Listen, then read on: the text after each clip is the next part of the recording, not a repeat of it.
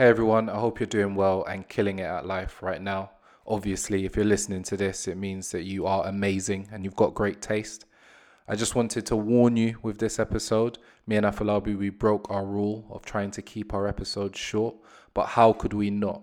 This episode is a review of the Netflix documentary, The Last Dance, and it's such a good documentary. We recommend that everybody listening go and watch that. But I wanted to warn you in advance that this is a long one. So we've actually decided to split the episode in half. So today you'll be listening to the first half of the episode, and then next week we will publish the second half of the episode. Don't say we don't do anything for you. We keep it nice and short here. Also, just so you know, there were a few audio challenges throughout the episode. Hopefully, it's not too jarring. I've done my best to try and reduce the impact of those. But yeah, if it sounds like Afolabi is underwater at any period, it's because of the audio challenges. But either way, I really hope you enjoy this. Let us know what you think. And without any more delay, here is part one of our review of The Last Dance.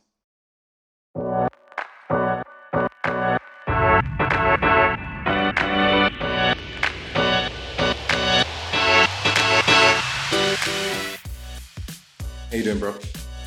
Tired, but I'm good. How are you? Talk to me. Why are you tired? It's been a very challenging week. So my wife's gone into a new venture, which has resulted in her purchasing large quantity of items from abroad. So we received a shipment this week, which is going to take an age to just unpack and assemble. I want you to imagine one of those massive storage containers that you see on ships. Shipping containers. The shipping container. So it's 3 of those. So it's going to take a while. This is the dilemma of the modern entrepreneurial couple, I guess. Your free time is never really free time. It's not, especially when my wife is very goal orientated. So she knows what she wants. But sometimes the process in terms of getting there is not her problem. And I think that's where I come in. Oh gosh, I find myself constantly battling with that same dilemma. I love my missus. I love you if you're listening. But there is always that discussion between what you want and how you're going to get it. So we're constantly having a discussion about, okay, I understand what you want. Now talk to me about how. And I think when I kind of ask it in that format, that's when things start to make a lot of sense or they fall apart. It's like, oh, I want to get this done. Okay, well, how are we going to do that? Oh, well, actually, that sounds really expensive. Yes. So yeah, maybe we shouldn't do that. So yeah, it's a vital challenge, and I was reading a book on marriage. Well, I'm actually in the process of reading the book. I think it's called Highway Code to Marriage, and really interesting. And it identifies that you have 2 different types of people, and there's a common adage. I think it's called "seeing the wood through the trees." Yes. Some people are very good at seeing what's on the surface and seeing that in detail. So painting a vivid picture in their mind of what they want. And then others are really good at delving into the actual background. So seeing the wood through the trees. Okay, well, I see a beautiful picture of a forest, but who's actually the one seeing the detail, the wood in the background? And both of those people are important. They're both vital. But I think those 2 types of people can often clash because they see the world from completely different perspectives. Yes. And it's how you deal with that challenge, because often you are communicating in a very different language, and that can lead to both parties being very frustrated. Whilst it seems like we're speaking a great deal about marriage, this can also translate into business, partnerships, and relationships. So it's almost important to understand how that person views the world and communicates their ideas. Seven Habits of Highly Effective People, Stephen Covey. I think his book is probably the best book I've read about understanding other people's perspectives. Maybe also How to Win Friends and Influence People. That's another really good book. But that foundation has definitely helped me be a better communicator and has got me out of a lot of trouble when dealing with people who just think extremely differently to me. So that's expensive lesson number 1 in an episode which is going to be completely unrelated to anything about marriage and romantic relationships. But, ladies and gentlemen, welcome to another episode of Expensive Lessons. And I'm excited. I've been looking forward to this episode for quite a while now. And I'm very keen to get stuck in to this discussion. Now, if you've listened to this podcast and listened to a few episodes, you may have heard Afolabi and I reference a Netflix television program. And this program had so many life lessons embedded in it that we just had to do an episode of it. So if you're not sure what we're talking about The Last Dance, which is a documentary about the Chicago Bulls, but primarily Michael Jordan, one of the best sportsmen ever, and the talisman of the Chicago Bulls during, I believe it's the 97-98 season, where they were playing for their sixth NBA championship and their second three-peat, so their third championship in a row. So what it does is it talks primarily around that final season, but also goes back into the past and talks about how Michael Jordan and the Chicago Bulls came to be one of the most prolific winning teams ever. And also some of the ups and downs that many of the key players experience along the way. Super interesting. Even if you're not a sports person, I recommend watching it just to understand some of the dynamics involved in just being a successful organization, full stop. Yes. There'll be many people who will be confused as to why we're referencing this, because it's not explicitly a business, even though all sports teams are businesses. But success leaves clues. And what that documentary highlighted is that their success was by no means random. And we're talking about a club who historically were average. And interestingly, after Michael Jordan, have been extremely average. So I'm really fascinated just to unpick some of the key lessons and to see how could we apply this to our lives, maybe even our businesses. So where do we start with this? How do we delve into this? I mean, I've got a couple of thoughts, but I'm keen to hear what you think in terms of how do we set the scene? How do we actually I really want cut this to into be this? free flow. I think there are several key figures and what we could potentially do for the listeners to help them, especially if they haven't watched the documentary yet. And I say yet because I urge you to watch it. It's fantastic viewing. Is to do a deep dive into each character. Because of each character, there is most definitely a few lessons that we can take. There are wins within their own character and their journey, but there are also things that they did which we can learn from their experience, but potentially not doing. We could potentially leave Michael Jordan to last and start thinking about all those around him. So which figure comes to mind first? Okay, yeah, and just to your point, if you haven't watched the series yet, go back and watch it and then come back to this episode. I highly recommend you watch it in full and then come back to this episode. It's so good. I don't want to spoil it for you. So get involved. Watch the whole thing. You'll probably do it in 2 or 3 days because that's how good it is. Yes. Who do I want to start with? So there are a couple of players that I think, well, when I say players, I mean contributors, participants who are absolutely vital to the success of the Chicago Bulls. And we may actually want to start with their coach, Phil Jackson. Who has probably gone down as the greatest NBA coach of all time. Based on accolades, absolutely, it must be.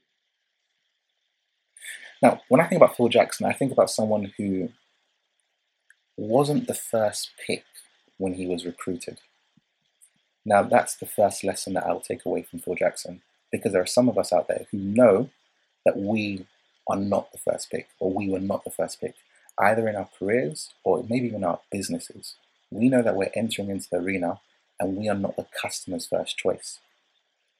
But we have to differentiate ourselves somehow. We have to be able to grapple new knowledge or new initiatives to make ourselves distinct, and then to imprint our plan upon our industry. And I think that's one of the things I really took away from Phil Jackson's first couple years when he was trialing the triangle, something which, now the triangle, for people who are listening, was a specific tactic within the NBA game of how to move the ball to ensure that you have as many players available to take a shot. It was a strategy which was focused on team play and not an individual, which sounds a bit ironic because everyone knows Chicago Bulls for Michael Jordan. But we'll get to that conversation and that dispute. But one of the fantastic lessons for me was the fact that he went in with a philosophy. He stood by that philosophy. He had trialed that philosophy previously. I believe he worked in South America prior. But that dogged determination to hold on to what he believed in, even when it didn't initially succeed, is invaluable.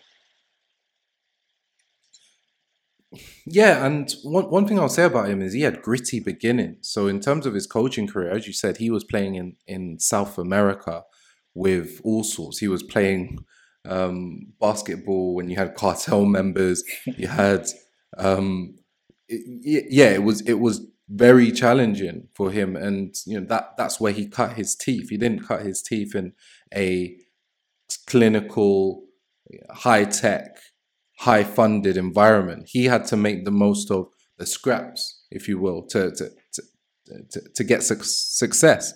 He was also a player himself, and as a player, he won. So yes. he wasn't shy about being a winner, and that is juxtaposed by the fact that he was a hippie.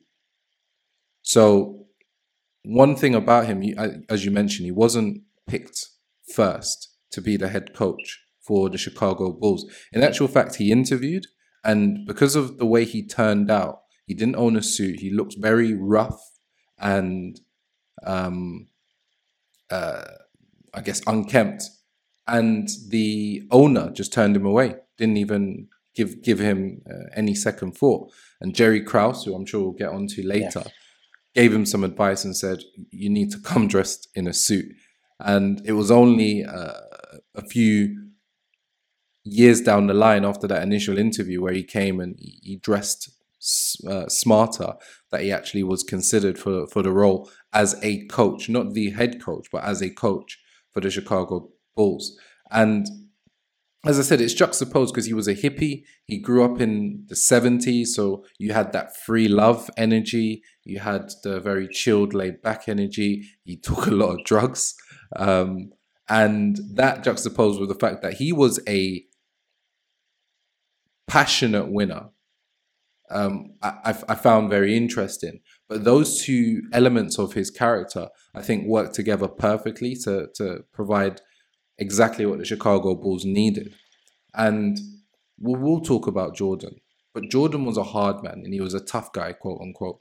And the difference between him and Phil Jackson, I think, helped complement the boardroom or the dynamics in the locker room, where you had somebody who in Jordan was very tough and somebody who in Phil Jackson was a winner, but very much a people person. Absolutely. people person. He was pastoral. He was more caring, and that worked really well. So I'd say he was really effective at getting the most out of people because he understood people on a intimate level, and he also knew how to manage, communicate, support his superstars such as Jordan and Rodman. Now, there are two things you mentioned there which are crucial, I think, if we're trying to extrapolate expensive lessons. One, he always had genius in him in terms of his methodology. However, he could easily have been out of a job by keeping it real. And we've heard in the past that keeping it real at times can keep you broke. So, lesson number one, well done on his part for taking the advice of tweaking, pivoting slightly in terms of his demeanor to secure the job, to secure the bag, as the kids would say. He came back in a suit. If he didn't and was true to his being, true to himself, as some people would say nowadays, we wouldn't be speaking about him. Second, he understood that all teams are based around individuals, and he tailored his approach to each and every individual. I'm more fascinated about how he treated Rodman as opposed to Jordan. With Jordan and his genius, you almost have to just allow him to do whatever he wants. But not everyone else has that same luxury. But he showed he was able to understand people's needs and how to choose not to be the disciplinarian on all occasions to get what's best out of them.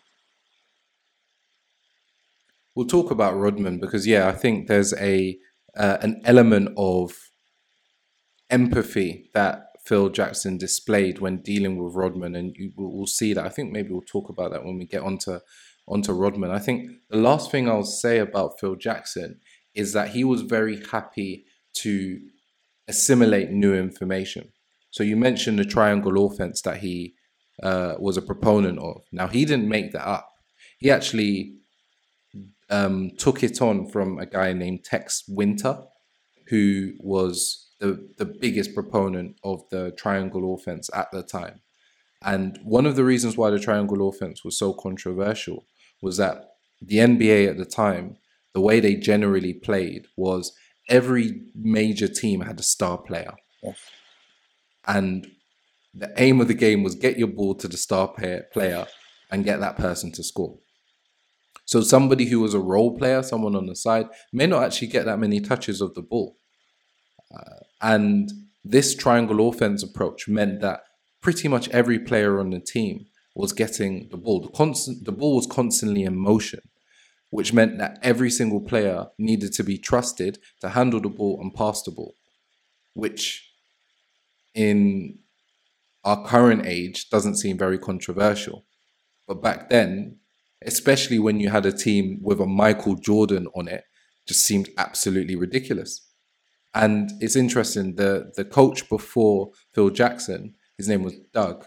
I can't remember the surname. But his philosophy was get the ball to Mike and get out of the way. Yeah. So this was completely different. So the lesson there is about assimilating information, which doesn't come from you. There's a level of innovation required for that, a level of empathy, but also being persuasive enough to get somebody who is a superstar, a Michael Jordan, to actually adopt that new information, adopt it. And what it means is you're actually going to get less touches of the ball, Michael, but you're going to win championships. Also around building teams. If you think outside of sports and look at the corporate world or the business world, often we can find that example being replayed where there is a chief salesman or a chief contract negotiator, someone who everyone knows they need to get the metaphorical ball to secure the deal. However, if we take a step back, we know that actually that person who is your most highly effective individual is probably also the one who might leave the quickest because they're highly sought after. And thus, it's in your best interest as a manager, a coach, a director, to ensure that each individual can step up, that everyone is being grown to the best of their ability. Agreed. Let's talk about Kraus.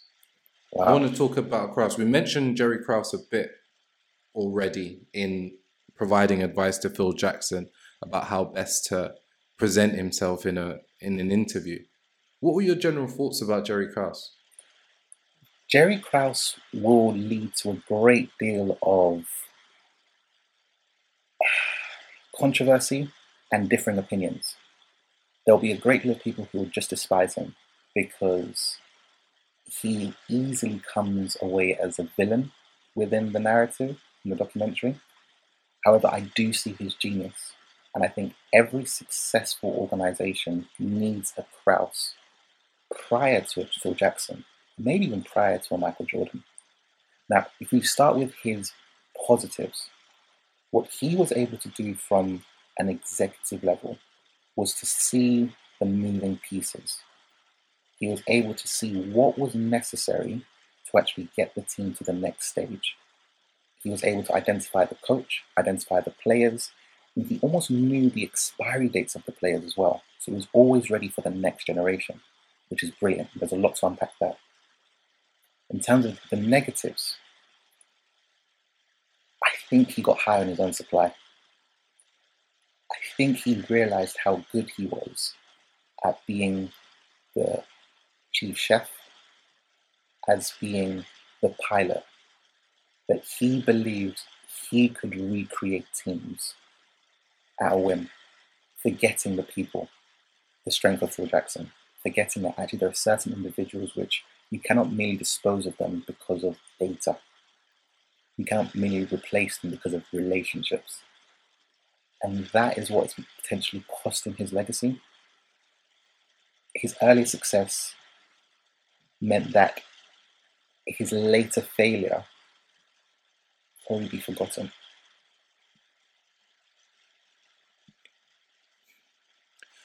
Sometimes I really dislike you when you literally just take the wind out of my sail. You pretty much just said honestly, what more is there to say? No, you're absolutely right. I think every documentary needs a villain. And one thing that I would like to remind people of is that this documentary is for entertainment purposes. Yes. So in order for things to progress, you need that adversarial character. And in this instance, it was Jerry Krause. Does that mean he was hard done by or poorly represented during this? No, I don't think so. I think he was represented fairly as a human being with all of his different character traits. But what it also reminds me of is that maybe some of the other characters in the documentary were treated unfairly. We never got to see the negative side of Phil Jackson, and he was angry at times. Yes. We didn't necessarily we saw the Michael Jordan negative traits, but it was almost lionized and demonstrated as, even though he was, he had character flaws, this was just part of his charm. Krause's flaws were on full display, and there was no backup for it. It was told, the story was told from the perspective of the people who served or worked with him, who didn't like him very much, and he didn't get a chance to rebut. So I'll premise that with what I'm saying, and that I don't necessarily know the full story, but absolutely he was a genius. He was a genius, and he was a data scientist. Yeah. In terms of selecting players and selecting coaches, he looked at the data. He was one of the first general managers to look at things like top speed, arm span, number of rebounds, and have some sort of Moneyball chart to help him identify who would be the best fit for the team. And in terms of bringing the team together, that was his responsibility. A lot different to Premier League football, where the manager, head coach is responsible for strategy, tactics, but also responsible for picking players. We've seen some back and forth in the past. I'd say Roman Abramovich and Jose Mourinho definitely had challenges where Abramovich wanted certain players and Jose Mourinho didn't feel like he was getting as much autonomy as he needed. But very different in NBA, where the general manager will pick the team and the head coach has to do their best with the team that's been picked. Yes. And yeah, it was definitely interesting to see who he picked, and he took chances. Dennis Rodman, for instance, who he selected and who we'll talk about, was definitely not somebody who most GMs wanted in their squad for many reasons. And he also got rid of various high-profile players Very good players. for role players, for people to support Jordan and support around Jordan. So he was there to make some difficult decisions. And to your point, I think he wanted to go down in history as one of the best strategists in the NBA. So he was making moves when moves weren't necessary, in my view. Agreed. And he was communicating poorly with the team. And it reminded me actually a bit of a Rafa Benitez for Liverpool back in the day. Because Rafa Benitez, he had a team in Liverpool which was only really getting fifth position on the Premier League table, but they won the Champions League. And after winning the Champions League, he was making moves which made no sense to many Liverpool players. He was keen to do a rotation plan, which meant that even if a player was fit and ready to play and was one of the better players on the team, they would sit on the bench in place of somebody who was less capable, because he was keen to rotate. He wanted as many different players on the pitch as possible. And he was also trying to make some incredibly controversial signings. Do you remember Gareth Barry when he was trying to for Gareth Barry? sell Alonso, Jabi Alonso for Gareth Barry? Now, I appreciate most of the people listening to this are going to be like, I have no idea what you're talking about. But honestly, this was like swapping a Prada Ferrari. Okay, no, yeah. I was going to say swapping a Ferrari for a Ford Focus. But you're going to say a Prada bag for a bag from accessories. Literally, I just didn't understand it. Yes, you were going to make a lot of money from selling Alonso, but to swap him with Gareth Barry. Anyway, back to the NBA. This was the characteristic of a Krause, in that he wanted to be known as this, chess player who could move the pieces in a way and not necessarily have the accolades be on the players, but have the accolades be on the general manager. I think he firmly believed that he could create another Michael Jordan. Yes. And he firmly believed that he was winning the championship. What was the statement? That the players don't win? That the general managers win? There's something along those lines. He said something along those lines. Yeah, I know exactly what you mean. It's the leadership or something like that wins. Which is partially true. But this man just had no emotional intelligence. Genius, amazing strategist. But it's about people, as you often say. It's all about the people. And it's all about the people. He rubbed up too many people the wrong way. And I'm surprised they stayed as long as they did. And they probably did because of Phil Jackson. Many of them openly stated they were going to stay for him and were openly would leave when he left. So let's talk about that. I think we can definitely transition from Krause into Scottie Pippen, because they had a tumultuous relationship. And I'd say a lot of it was to do with Krause's approach to management. What are your general thoughts on... Sorry, go ahead. And his contract. Scottie Pippen. Yeah. I remember recommending this documentary to my older brother and my sister. And I remember recommending it to them because as a child, I remember them watching the NBA very late at night. I remember going to sleep. And I remember the following day they'll be talking about the NBA. Now, as a child, I never watched it. But I know that they did. And I know that this was the 90s generation that they were watching. So they were watching the Chicago Bulls. And my brother asked me, okay, in this documentary that you want me to watch, do they highlight Scottie Pippen? Now, the reason he asked that question is that as an NBA fan, he knew how essential Pippen was to that team. Unfortunately, sometimes there's just someone who is more gifted, and that is Michael Jordan. Everyone in the documentary, in their own way, just explained that Jordan was just the most gifted. we were all good. Some of us were great, and then there was Jordan. Now, if you take Jordan aside, you've got Scottie Pippen, who was a great all-rounder. This was the person who was notable for points, but became a great wingman when Jordan was playing. But the biggest issue around him was his contract. And if we can go into his contract, just to explain, it became apparent that he signed a very high-profile contract. This is millions and millions of dollars.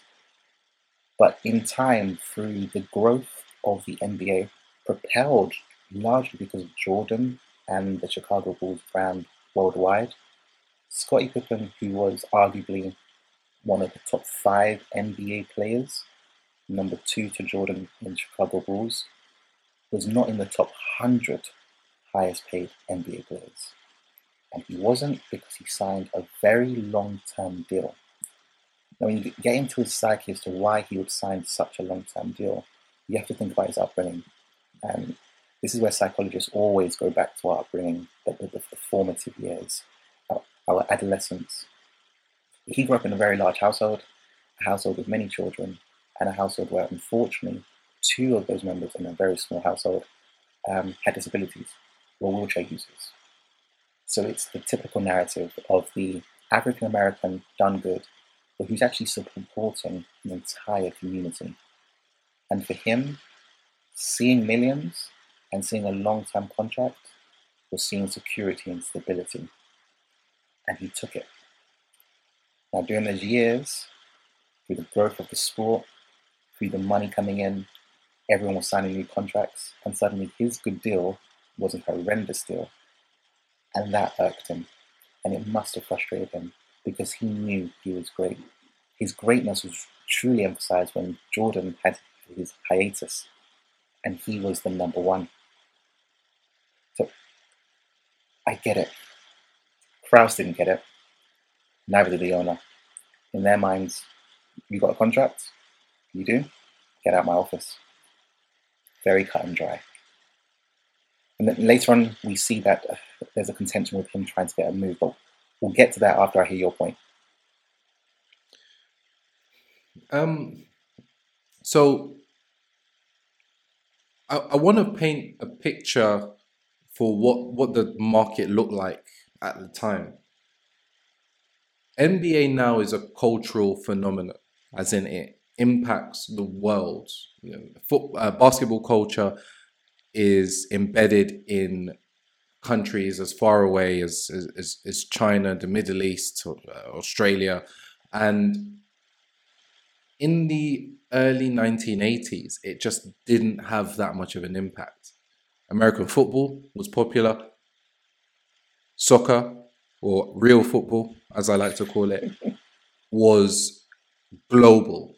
But basketball just didn't have that impact. It wasn't the case that people in the UK, for instance, would be walking around wearing basketball jerseys. So as a result, the players just weren't making very much. I'll put it into perspective. Michael Jordan's rookie contract was significantly less than what a NFL player was getting. He got, I believe it was about $6 million for his rookie year. For his rookie contract. So the first contract he got was about $6 million, and that was supposed to be a 7-year contract. And he was able to renegotiate that to I think it was about $25 million contract for 8 years later down the line, which I think was maybe about 3 or 4 years later. So that was a big jump.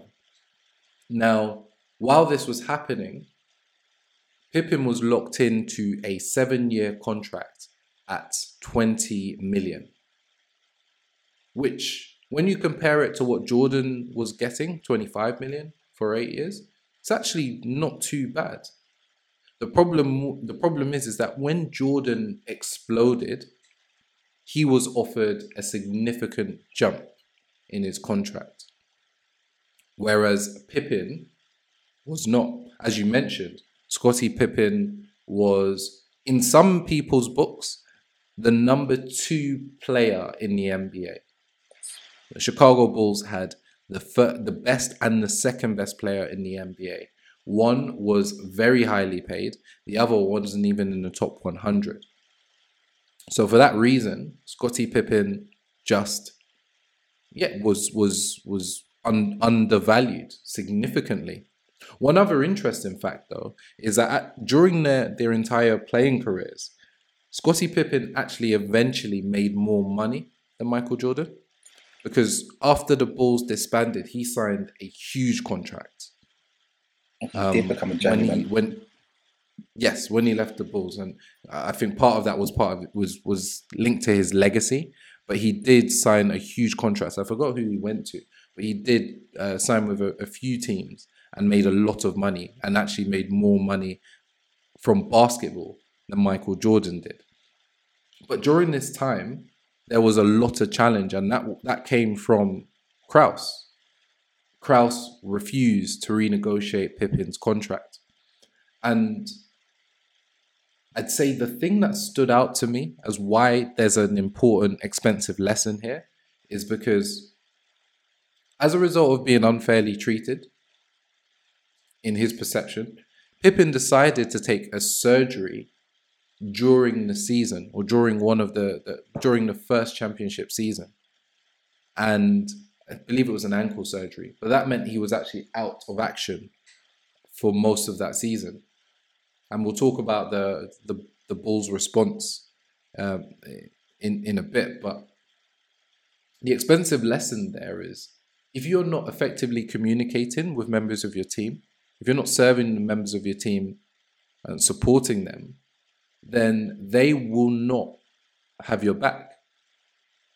Pippen could have very easily had that surgery during the off-season, during the NBA break. But he intentionally waited until the season was up and running to have that surgery. He was getting his money, he was getting paid, he just wasn't playing. And in his eyes, well, if I'm going to get a rubbish deal, I might as well have some time for myself. I might as well not play. So I'm sure if he was treated more fairly, then he would have responded in a much more appropriate, more supportive manner. And that isn't to take away from Pippen, because I think Pippen is an absolute mogul. He understood the game like many people didn't, and he understood his role in the game. But as Michael Jordan would indicate, he was weak-minded in many instances. And I don't think he was necessarily a weak player. I just think he didn't have the dogged determination to play and to win no matter what than a Michael Jordan did. So by not being treated right, he walked away. I think there's an important opportunity there for us to all psychoanalyze ourselves and to be really critically self-reflective. Why do we do what we do? I think if someone was able to take him aside and help him to understand that, okay, you're about to sign this deal because of your family upbringing, but just pause and reflect upon your age and what is happening around you. Do you have to take such a long deal now? Can you be more patient? Can you back yourself and better yourself? 1. 2, you didn't listen to me and you signed the deal. Do you want to go down that route of being remembered as the one who let the team down, when really that's not your true character? Your true character is someone who is very family orientated and supports the team. He is the greatest wingman. Everyone needs a Pippen. Yes. Everyone needs someone who's going to be willing to do the dirty work to assist, who gets joy in assisting, because he understands that his role is to help the greater goal. That is his default setting with his family and with the team. However, his emotions got involved, and he was just livid at what he saw as dishonor and an abuse of himself. It's understandable, but partially painful to watch. And I think that leads us quite nicely on to how the Bulls responded to Pippen taking surgery and being out for a large part of the season. And I think this is demonstrable of Jerry Krause's genius and his understanding of the game. So Pippin's role in the team was, as you mentioned, a wingman for Michael Jordan.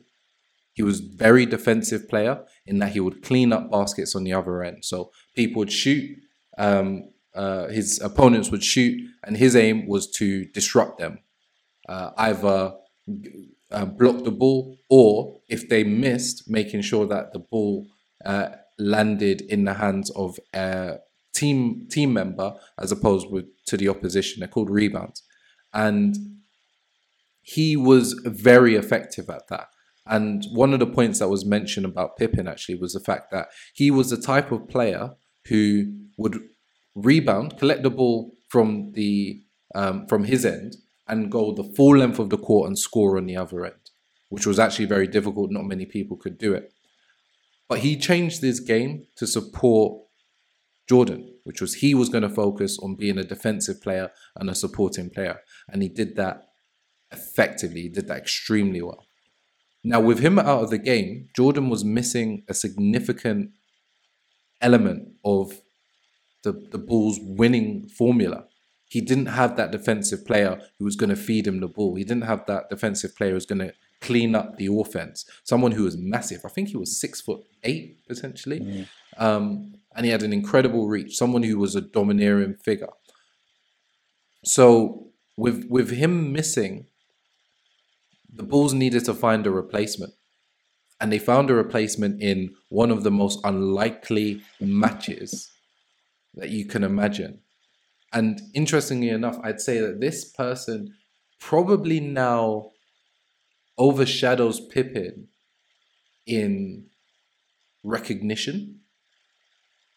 I think more people are familiar with the name of Dennis Rodman than they are with Scottie Pippen as a player. Not necessarily because of what he did on the court, which was absolutely amazing, but what he also did off the court, which was bizarre. Be a maverick, just be completely eccentric.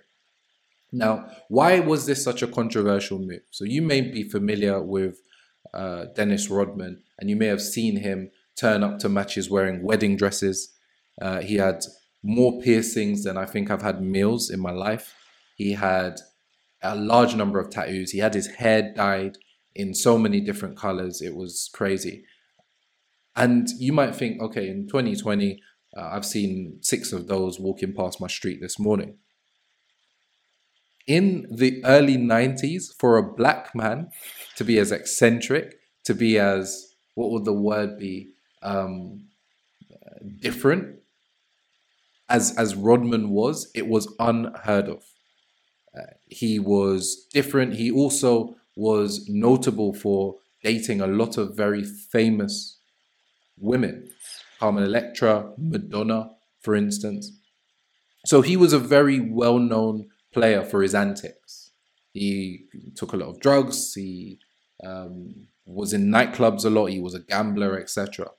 But what he did on the court was spectacular, second to none.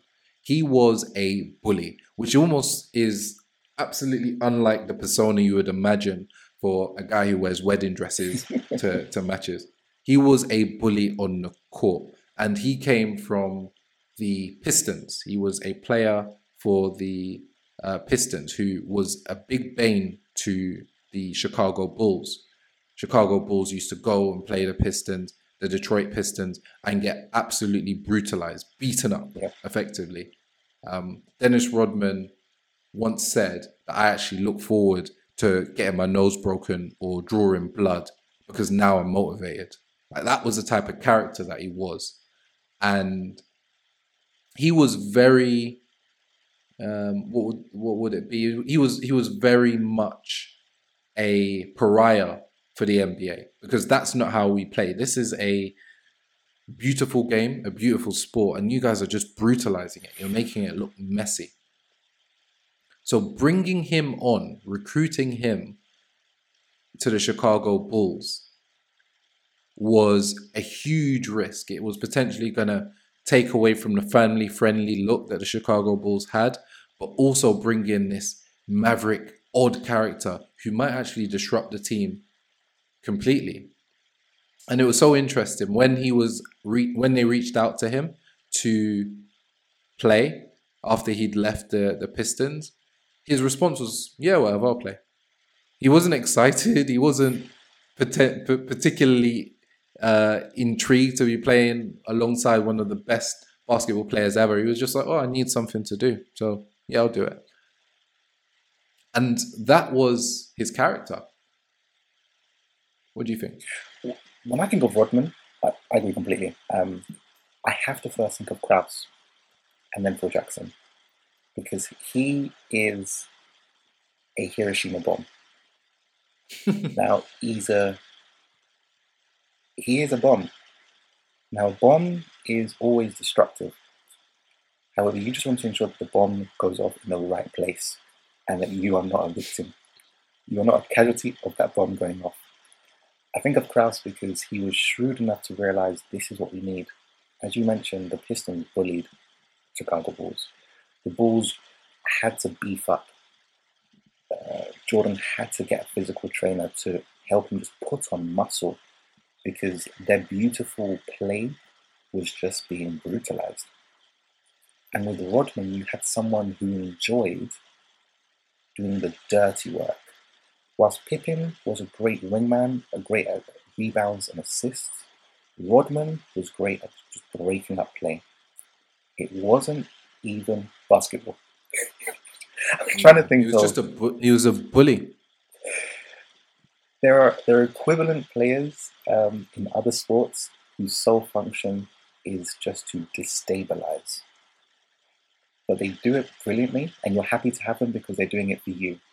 But when they're on the opposite side, you just can't get around them because they're doing it within the thin line of the law of the game. He didn't do anything wild enough, often enough, to have him dismissed or disciplined to miss a game. But he did enough to ensure that defensively, the Bulls would concede fewer than the opponents. I think of Phil Jackson because when you have such a eclectic, eccentric character, you've got to manage their ego as much as their talent. And I think Phil Jackson did that well. There is that episode where Rodman had another one of his just periods of falling out of love with basketball and just wanted time off. And they asked him, "Okay, so what do you need so we can get you back?" He said, "Oh, do you know what? I just need a holiday." Now, in many organizations, that would have been no. This is mid-season. That we're trying to win the championship. There's no holiday. They asked, "Okay, how long?" 48 hours. And the episode cracked me up because you had Jordan just saying, "Listen, if you allow that guy to leave, we're not going to see him again." If he leaves this building, we are not going to see him. 48 hours becomes 72 hours, becomes 4 days. And Rodman's living life in Las Vegas. Images of him public. This can only happen in the 90s. You can't imagine it happening now. No. It would be covered up somehow. He would be injured. That's what they would say now. He was not injured. You saw him with Harley Davidsons in strip clubs. But Phil Jackson realized that's what that character needed. Did he abuse the rope that they gave him? Most definitely. But he came back focused. So there are lessons. There are lessons in one, recruitment. There is dirty work to be done in every team. There needs to be someone who's willing to not actually count the cost, because most people are counting the cost. There's only so far people can go. Jordan doesn't want to get injured. Rodman will not count the cost. Second, great management. You're going to say?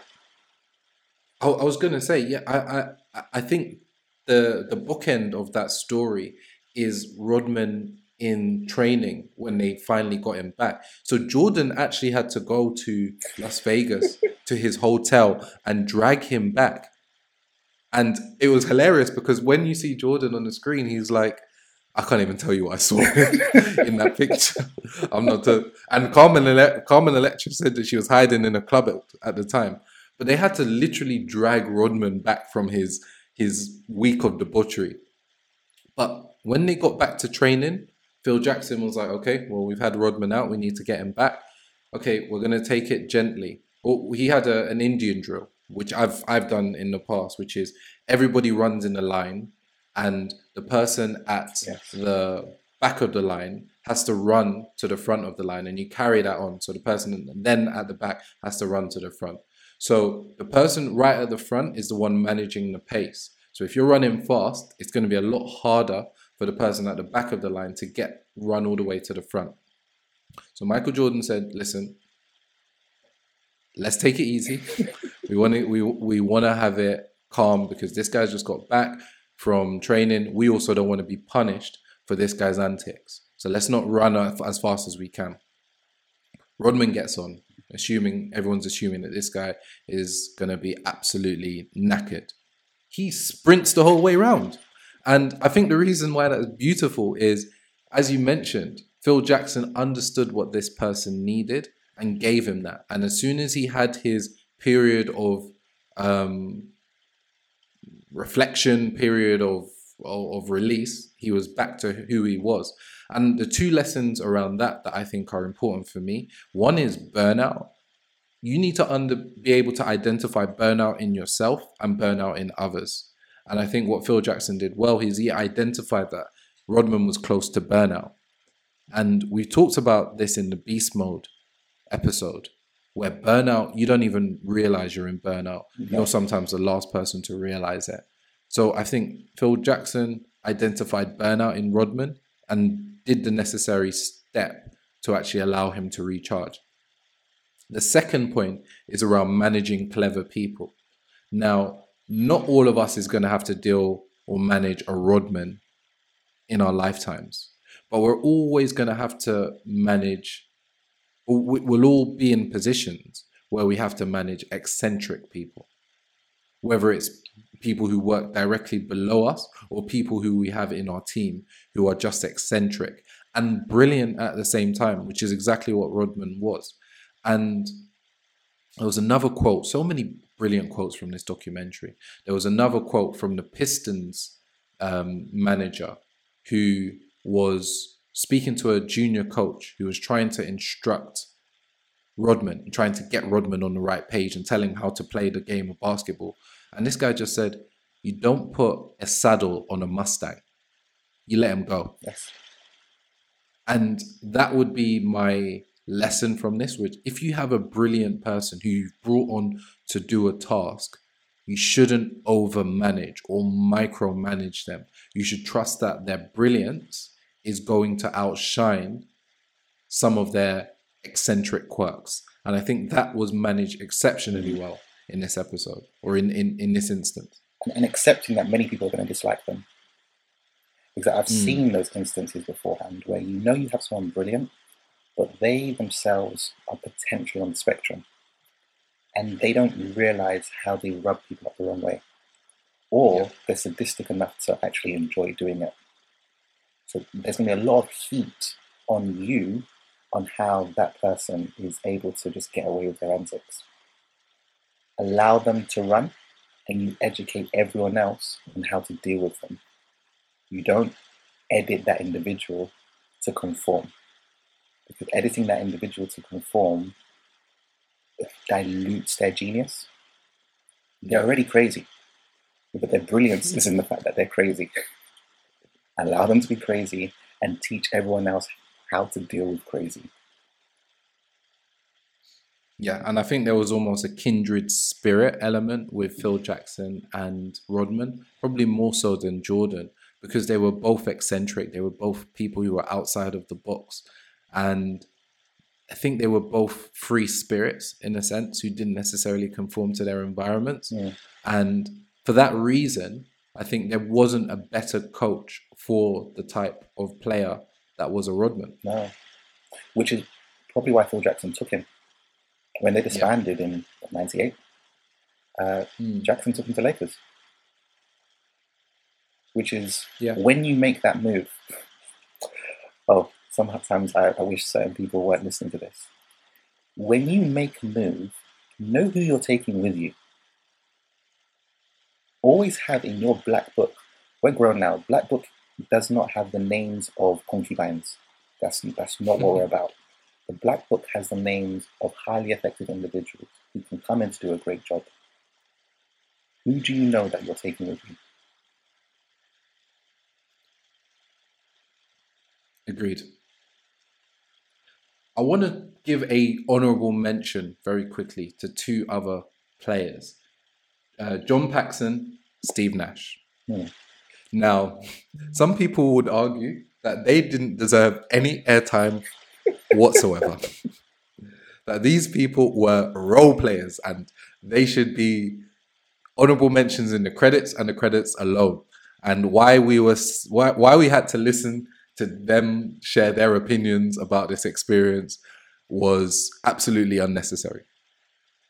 But the reason why I'll give you an honorable mention is because as a basketball player, you were the best in your county.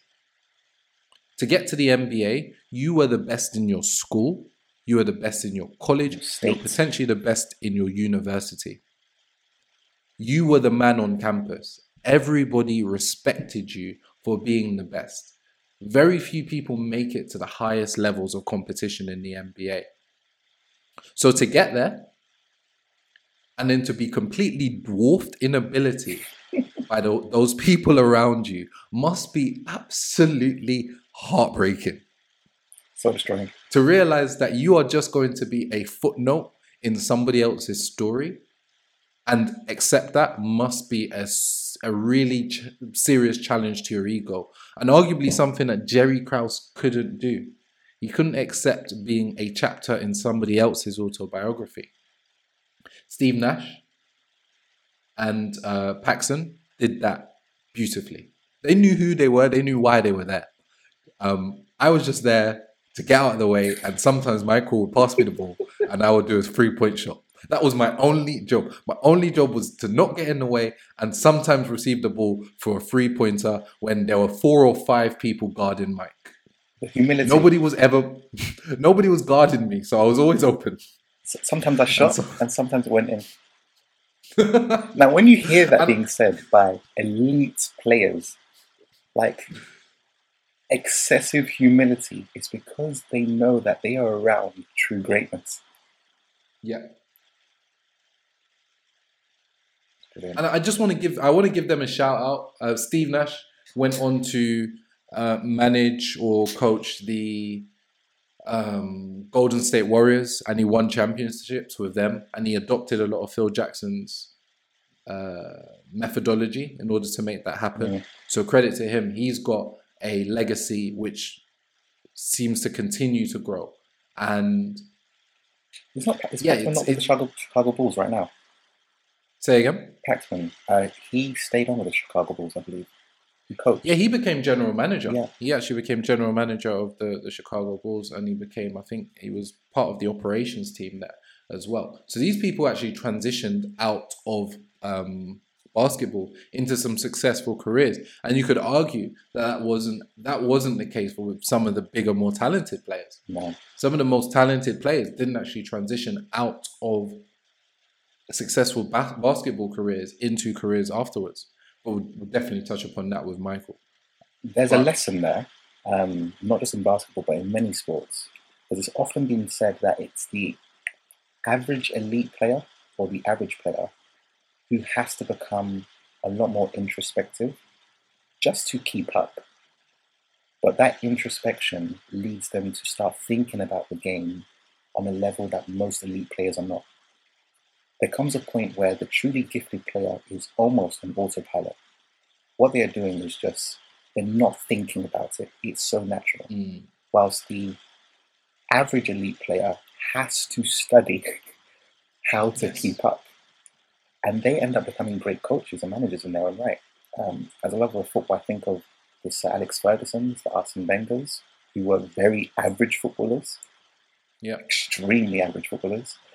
Think about the Jose Mourinhos, who could never make it as a footballer. but just love the sport.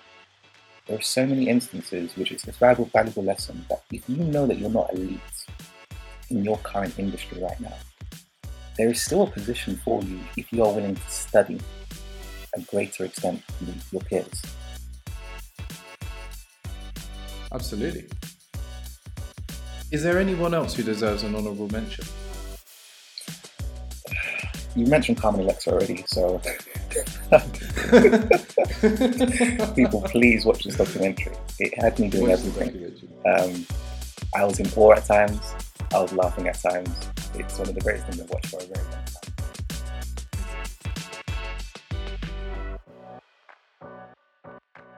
Hey everyone, I hope you enjoyed the first part of our review of The Last Dance. Some of you might be wondering at this stage, how have you guys managed to do a review of The Last Dance and barely mention Michael Jordan? Well, that's because we pretty much dedicated an hour to the man himself. So I hope you enjoyed this one, but tune in next week where we delve into the legend in detail. Take care.